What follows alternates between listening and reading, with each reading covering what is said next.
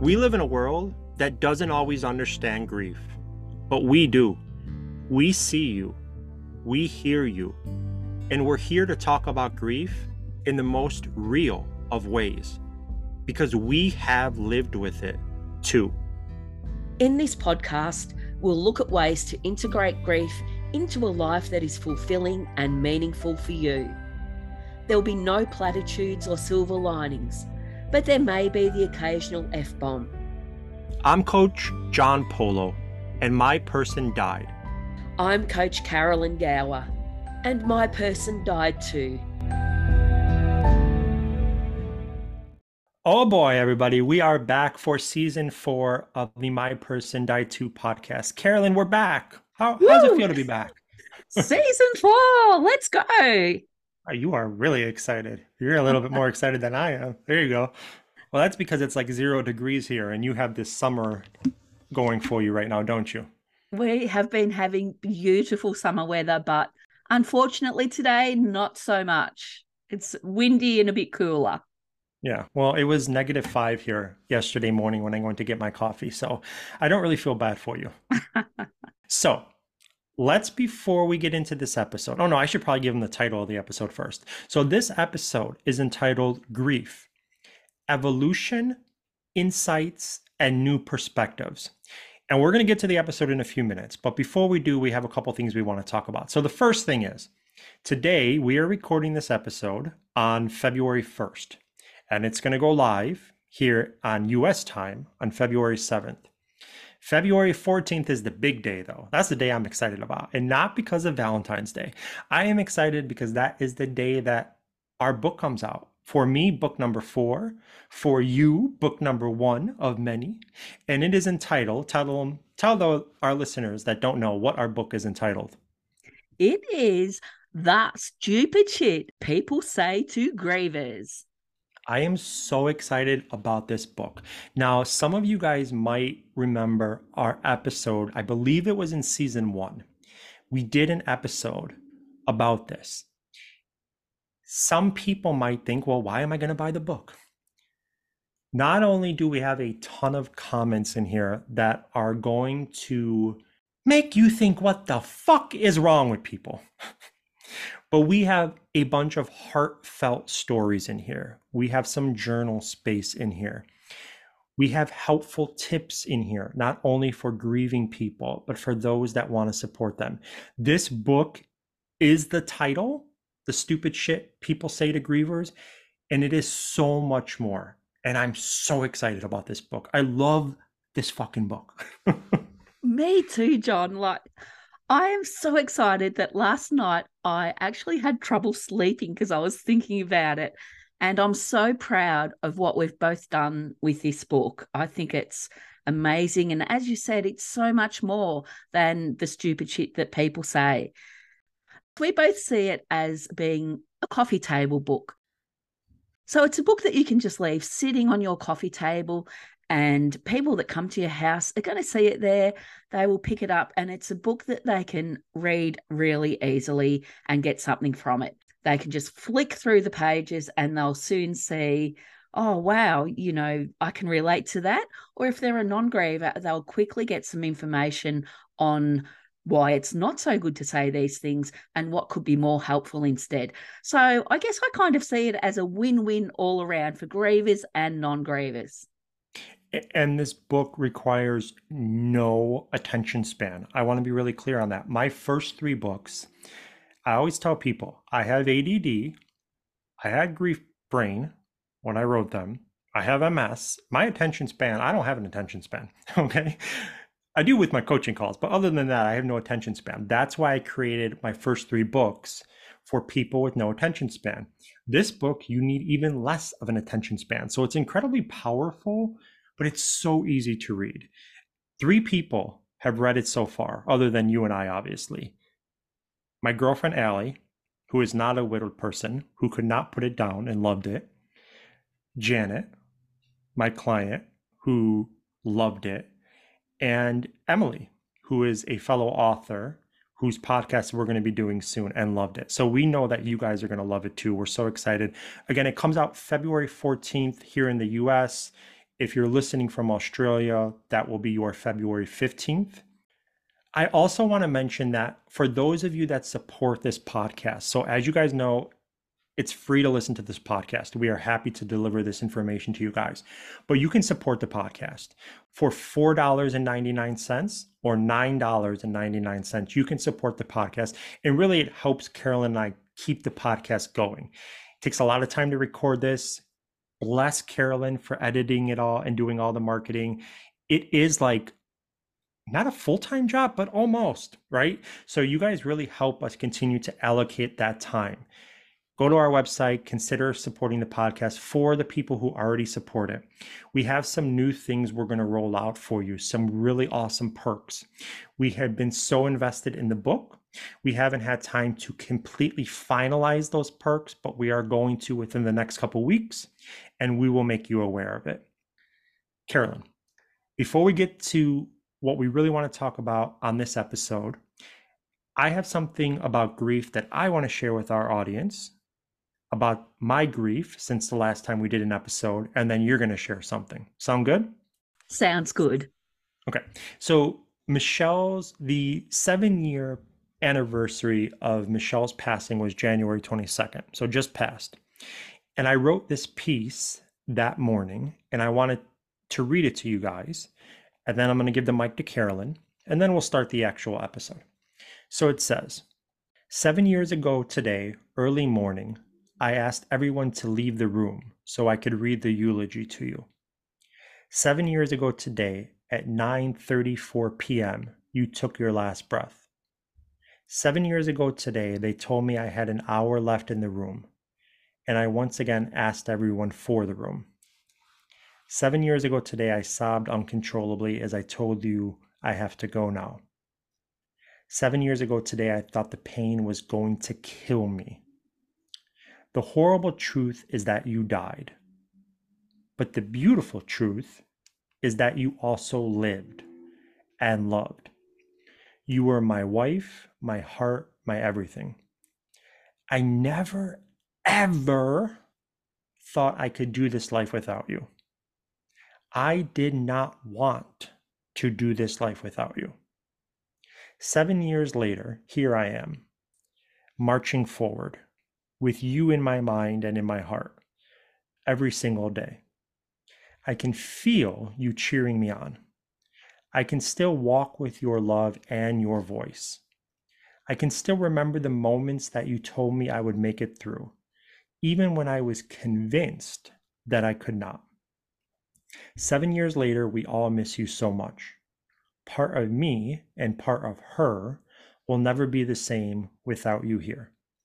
7 years later, we just want to tell you, the woman who for so long felt so unworthy and not good enough, that you were so worthy and beyond good enough.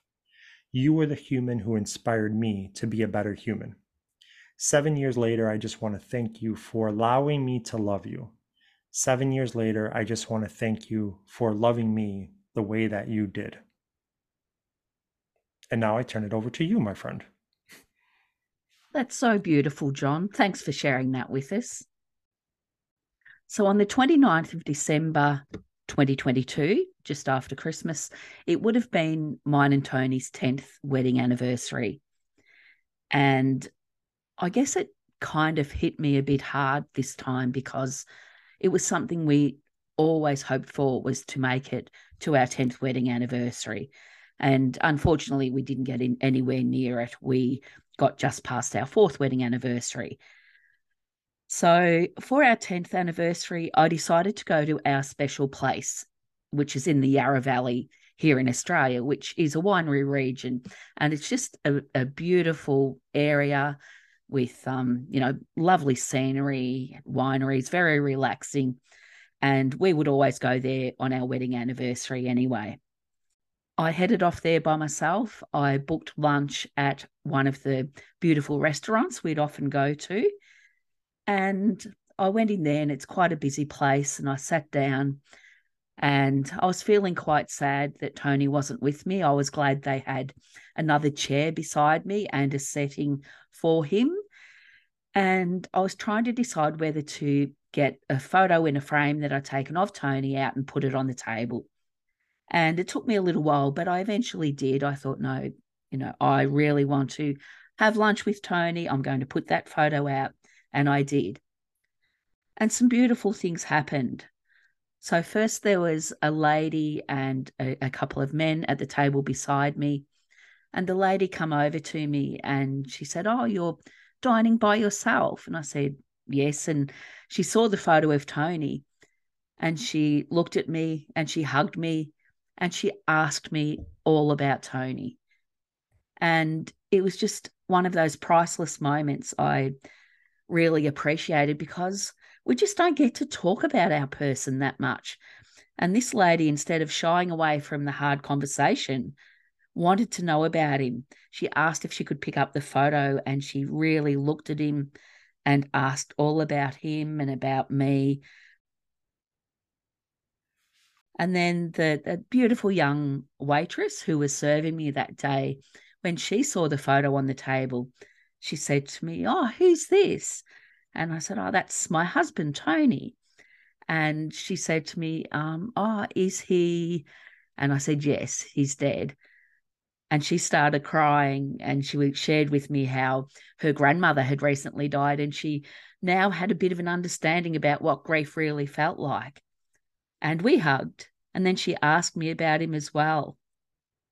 And it turned out that hard day was such a beautiful day that really warmed my heart, that I was able to talk about Tony. I was able to have lunch and feel close to him. It really made me believe that there are some beautiful people in the world. And I was so appreciative to these two strangers that came up to me that day. Yeah, I love that story. You told me that, you know, on a private conversation we had. Absolutely love it. And that goes again to the book. We share stories like that. Not everyone says stupid shit. Not everyone says mean shit. There are loving, kind, compassionate, amazing humans out there. And when you share your heart and your truth, sometimes you get that back. You get heart back and love back and all that good stuff. So I'm happy that that happened for you as well and that you got to talk about your amazing husband on that day. Shall we get to the episode? We shall. Let's do it. So, first up, we're going to talk about the evolution of our grief. What we need you to know is that where you are now is not where you'll stay. And look, that applies to whether you're one day out from loss or 5 or 10 years out. Grief is ever changing and ever evolving.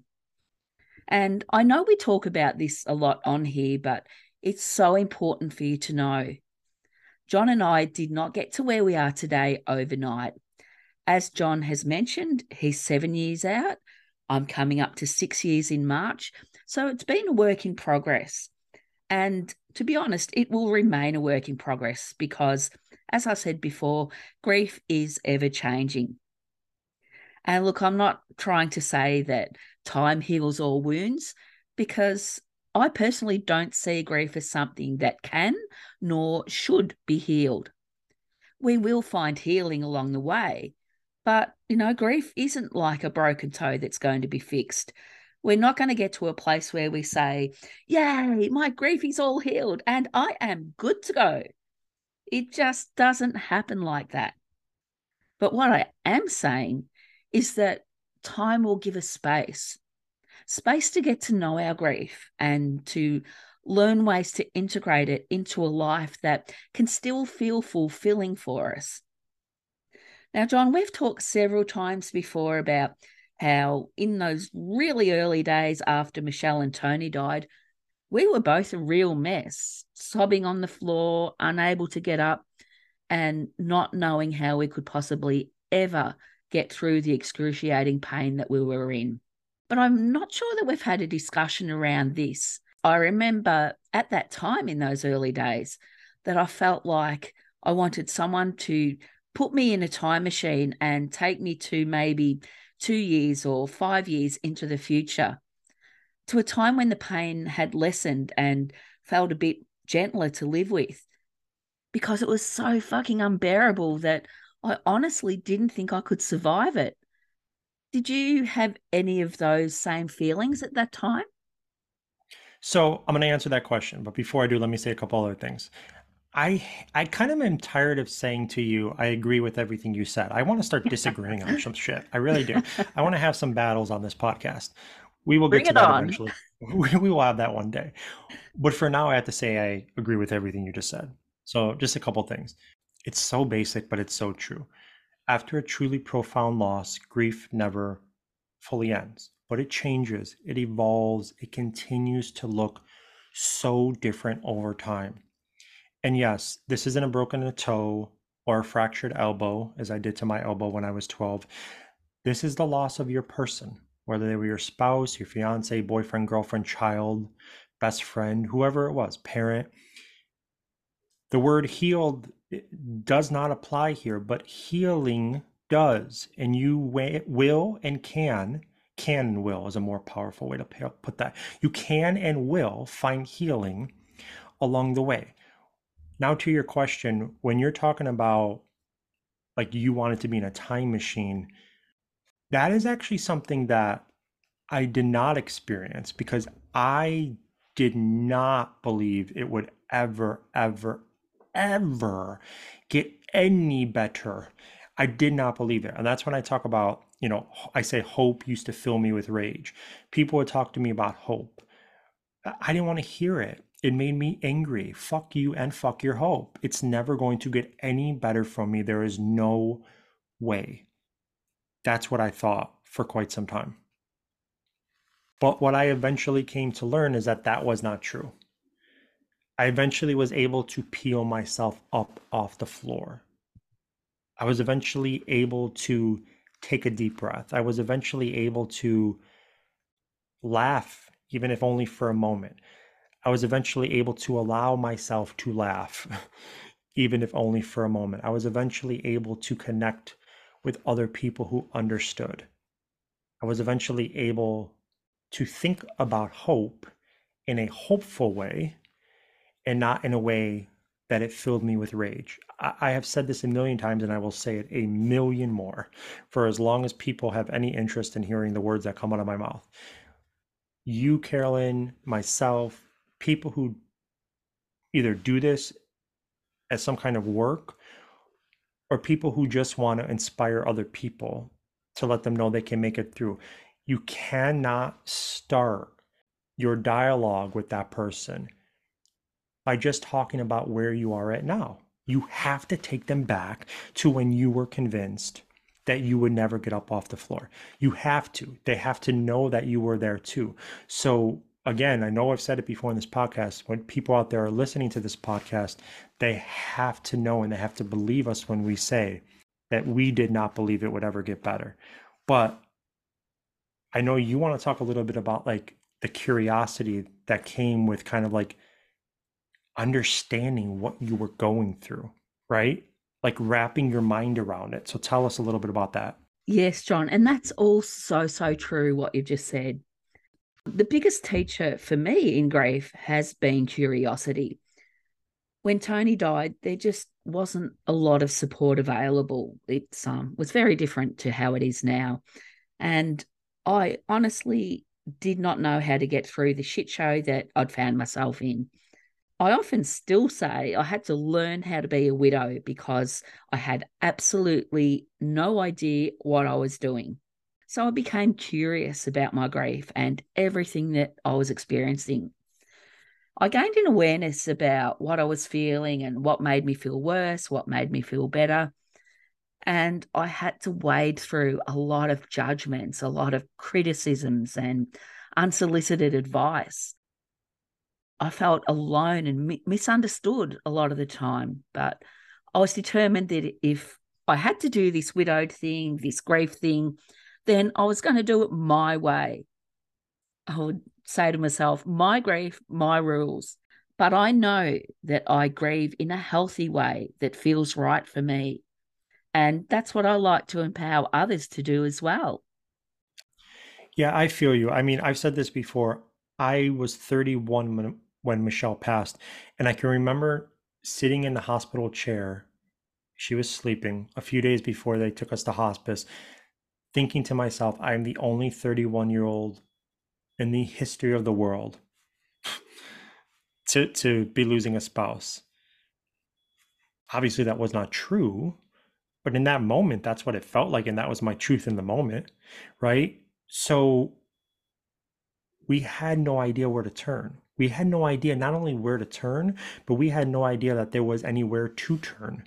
And like you said, like the more time passes with podcasts and all this type of stuff, the more support there is. But there was a lot less even just 6, 7 years ago, right?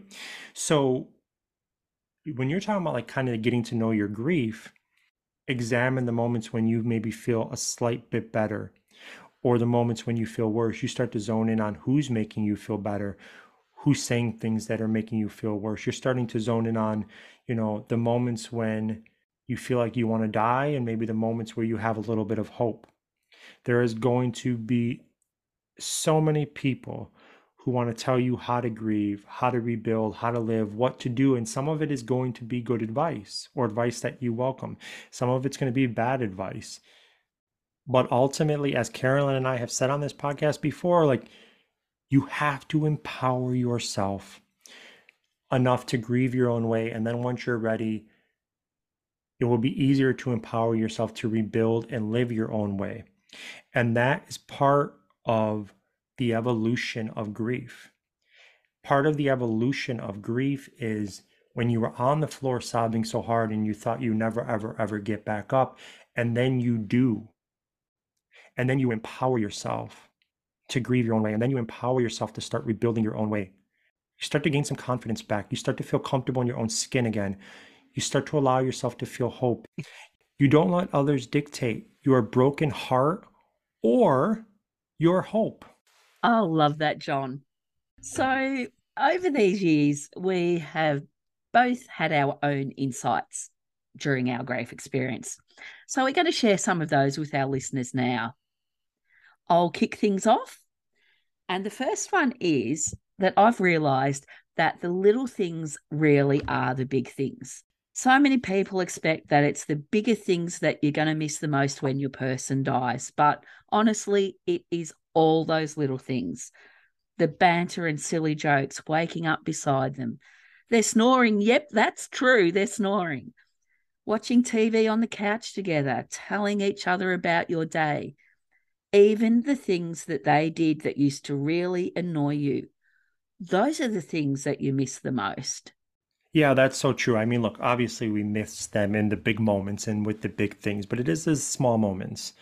It's walking past them in the kitchen and touching their booty. My God, like I miss that, right? Like it's the small moments, 100%. We know this. We talk about this. You listeners know this. Other people don't understand because they haven't lived through this type of loss. Another one is that you're not stuck in grief if you talk about your person.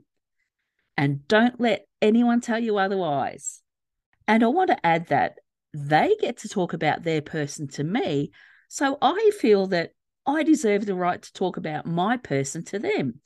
Don't matter to me that he's dead. He's still important to me. Yeah, if we can talk about the living with ease, so too shall we be able to speak about the dead. I don't understand why this is weird. As more time has passed, it's become even more mind-boggling to me that this is a fucking thing, excuse my language. Like if Susie can talk about her husband because he's still breathing, why can Maria not talk about her husband? Because he's dead. I don't understand. The love is still there, right? If anything, like we should give people more space to talk about their deceased spouse. Lordy. And my stomach is growling again. The next one is something that we talk about quite a lot, and that is that people are a version of self-care, and such an important version of self-care. Some people are worth your time and energy, and some are not. And we kind of have to choose our battles there. Yeah, I mean, you have to pay unbelievably close attention to who you're around when you feel better and who you're around when you feel worse. Who respects your grief and your pain and who doesn't? Who lifts you up and who doesn't? Who cheers you on and who doesn't? So, Carolyn, I'm going to give them some insider information here. So, Carolyn and I were all ready with the proof of our book. We were all ready. We were done. And then I was like, oh, wait, we forgot to put something in the book. And I told Carolyn, and she's like, oh, wait, we forgot to put the other thing in the book. So we added 2 pages very late in the game to the book, 2 very helpful pages that I'm so glad we did not forget to add. And one of those little parts of the book that we added is exactly what you just said there with Choose Your Battles, which is, let's just focus on the title of the book again. Let's say you have somebody in your life who continues to say stupid shit to you. Is it worth your energy? Do you walk away? Do you put up boundaries? Do you tell them how they have hurt you? People are a version of self-care. The more you surround yourself with the right people, the more you try to reach out to the right people in new communities, and the more you distance yourself from the wrong people, the better. And it's going to have a monumental impact on your grief and your healing. Well said, John. Now, this next one is that I have become really, really good at identifying romance scammers. It's true. And it's not something that I'd ever thought I'd need to know, but I do. And it can be quite entertaining sometimes. I use it as a way to entertain myself. So there it is. Yeah, absolutely. There are so many idiot scammers out there. I feel like they're usually fairly easy to identify, but sometimes when you're in deep grief, that may not be the case, right? So everyone needs to keep an eye out for that for sure. And we might actually even do a future episode on that at some point. Yeah, let's do that. Let's do that. Okay. So let's talk a little bit about grief brain. It's a very real thing, y'all. I will say that 7 years out, it's much less of a thing, but boy, oh boy, was it a big thing for the first couple of years. How about you? You have the same experience?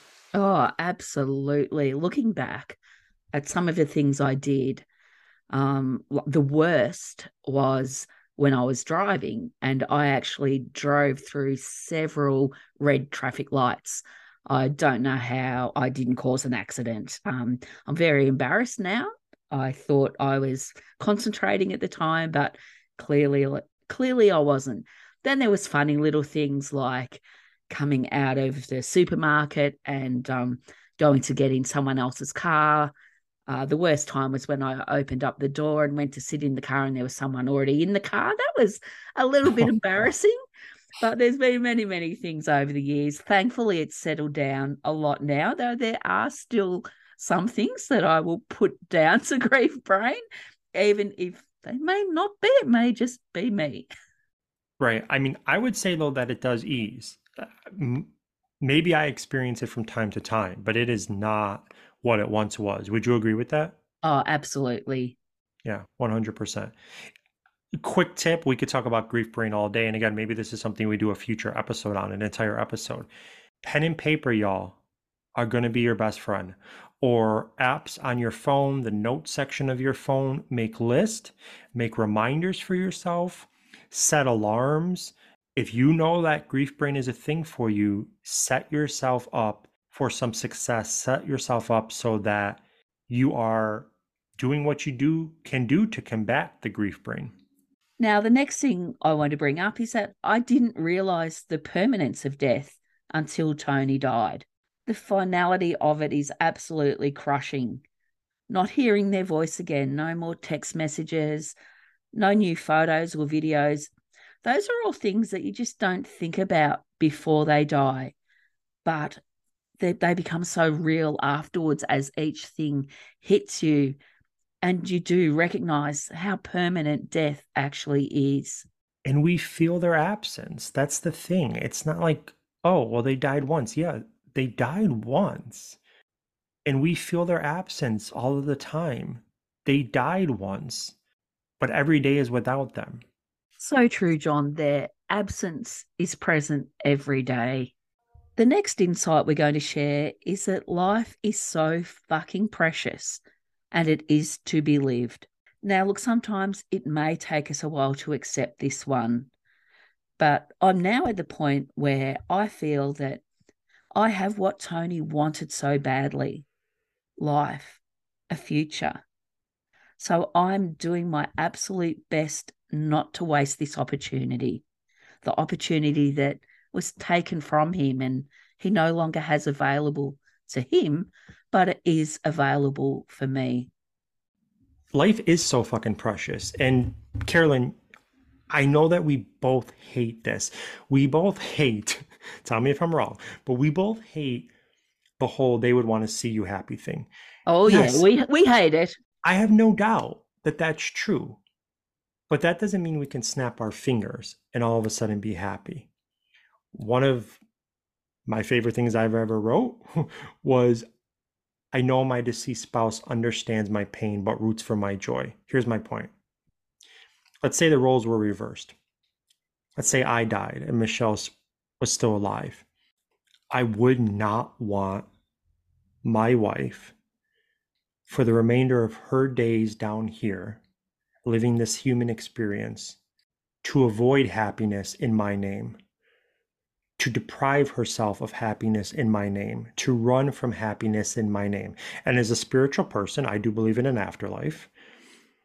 If she did that, if she avoided happiness, ran from happiness, deprived herself of happiness in my name, when she got up there, I would be yelling at her, like, what?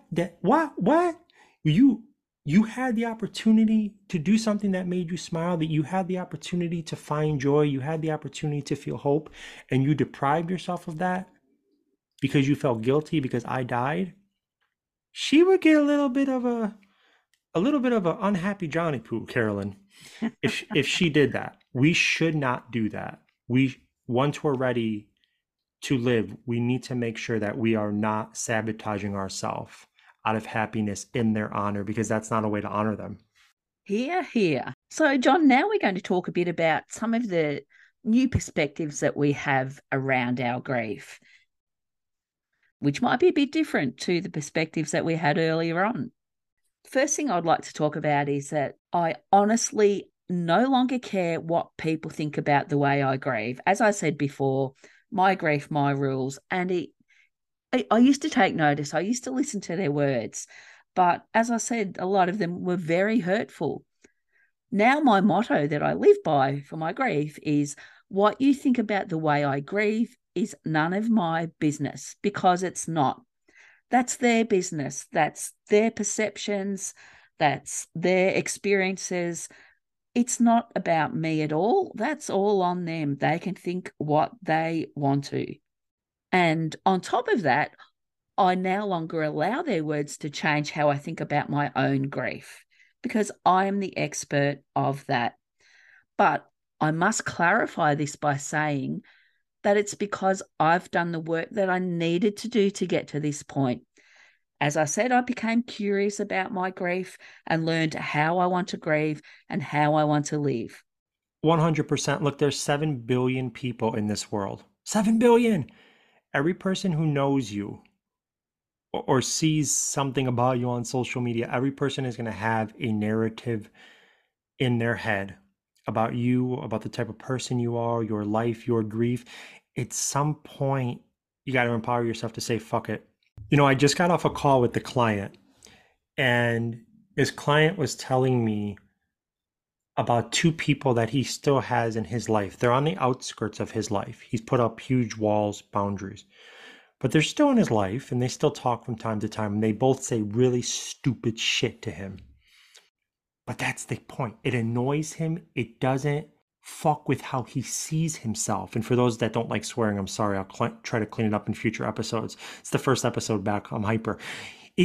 People say stupid things to him and it annoys him, but it doesn't change how he sees himself.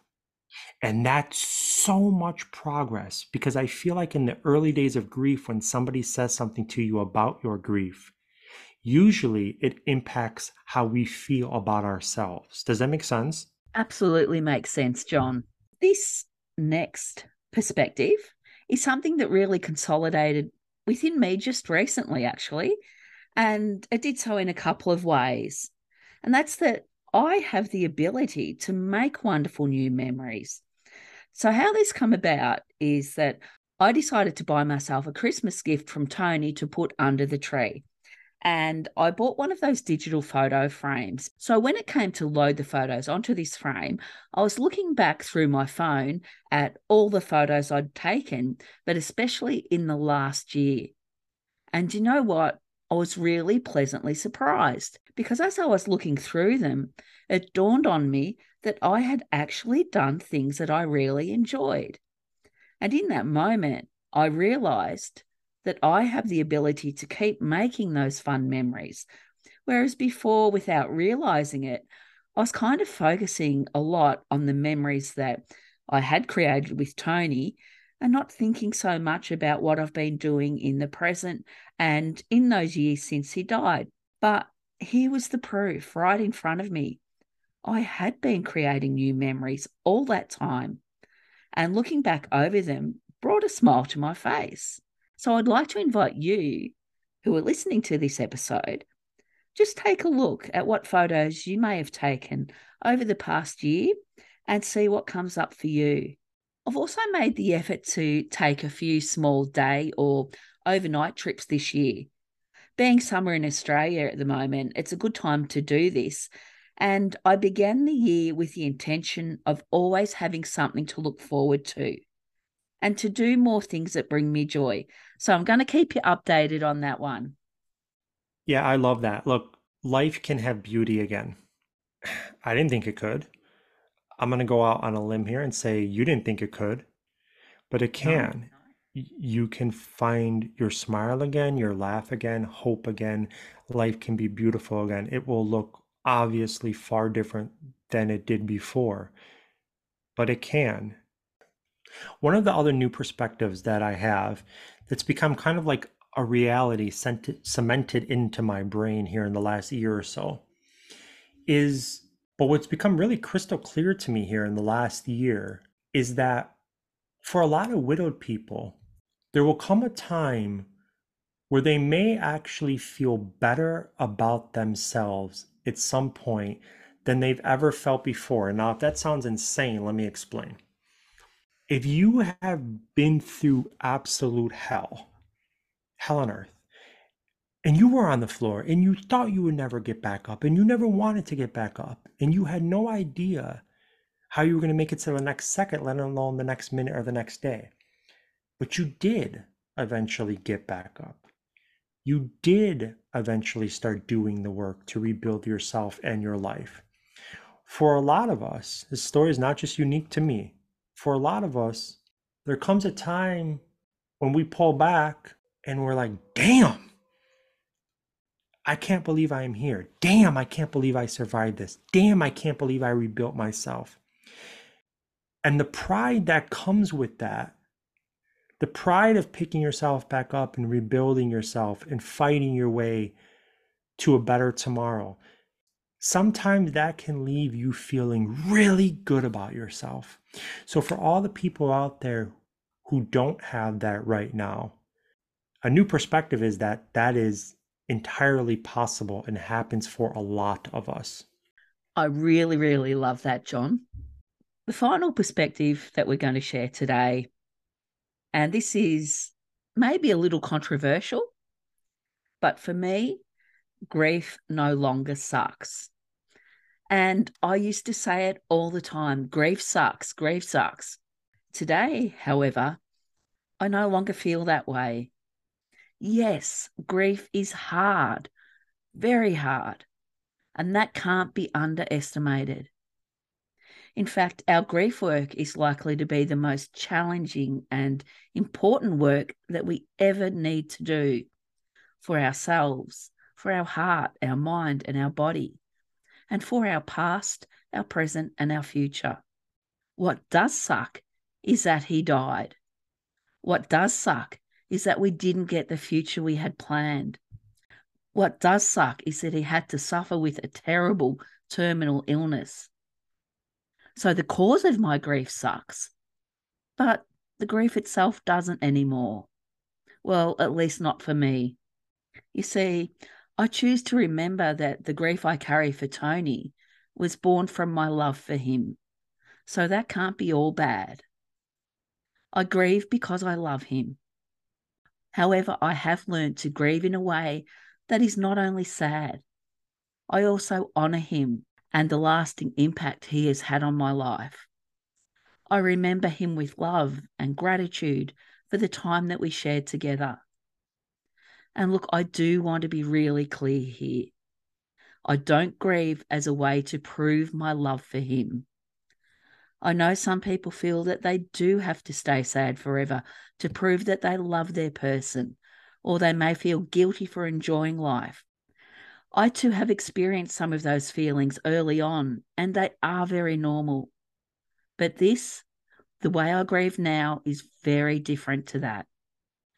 The game changer for me came when I accepted that I would grieve forever because I will love him forever. And then I gave myself permission to not only grieve fully, but to also live fully.